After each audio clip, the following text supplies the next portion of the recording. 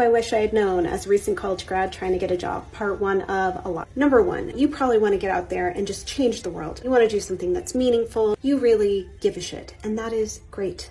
But do not for a second think that you are failing by getting some corporate job that isn't fully aligned with who you are right now or who you want to be. And I have a couple reasons for saying that. Number one, if you want to go work at a nonprofit right now that has a great mission, that's awesome. Great, do it. But there is absolutely no shame in getting a corporate job that has a solid starting salary, real benefits, that can provide you some stability to just get your life started, especially if you don't have a strong support network, especially if you don't have family to pay your bill. Being able to afford your apartment and eat well, and even just like occasionally go out with your friend, all of that has a huge impact on your mental health. And it's stressful enough just trying to enter this world and figure out how to be a functional adult. Add living in absolute poverty on top of that, it gets rough, y'all. So listen, I really give a fuck about this world and about doing important things in it. But for whatever it's worth, I give you permission to get the unfulfilling corporate job right now so that you can just afford your life and move on to something better. Which brings me to my next hot take.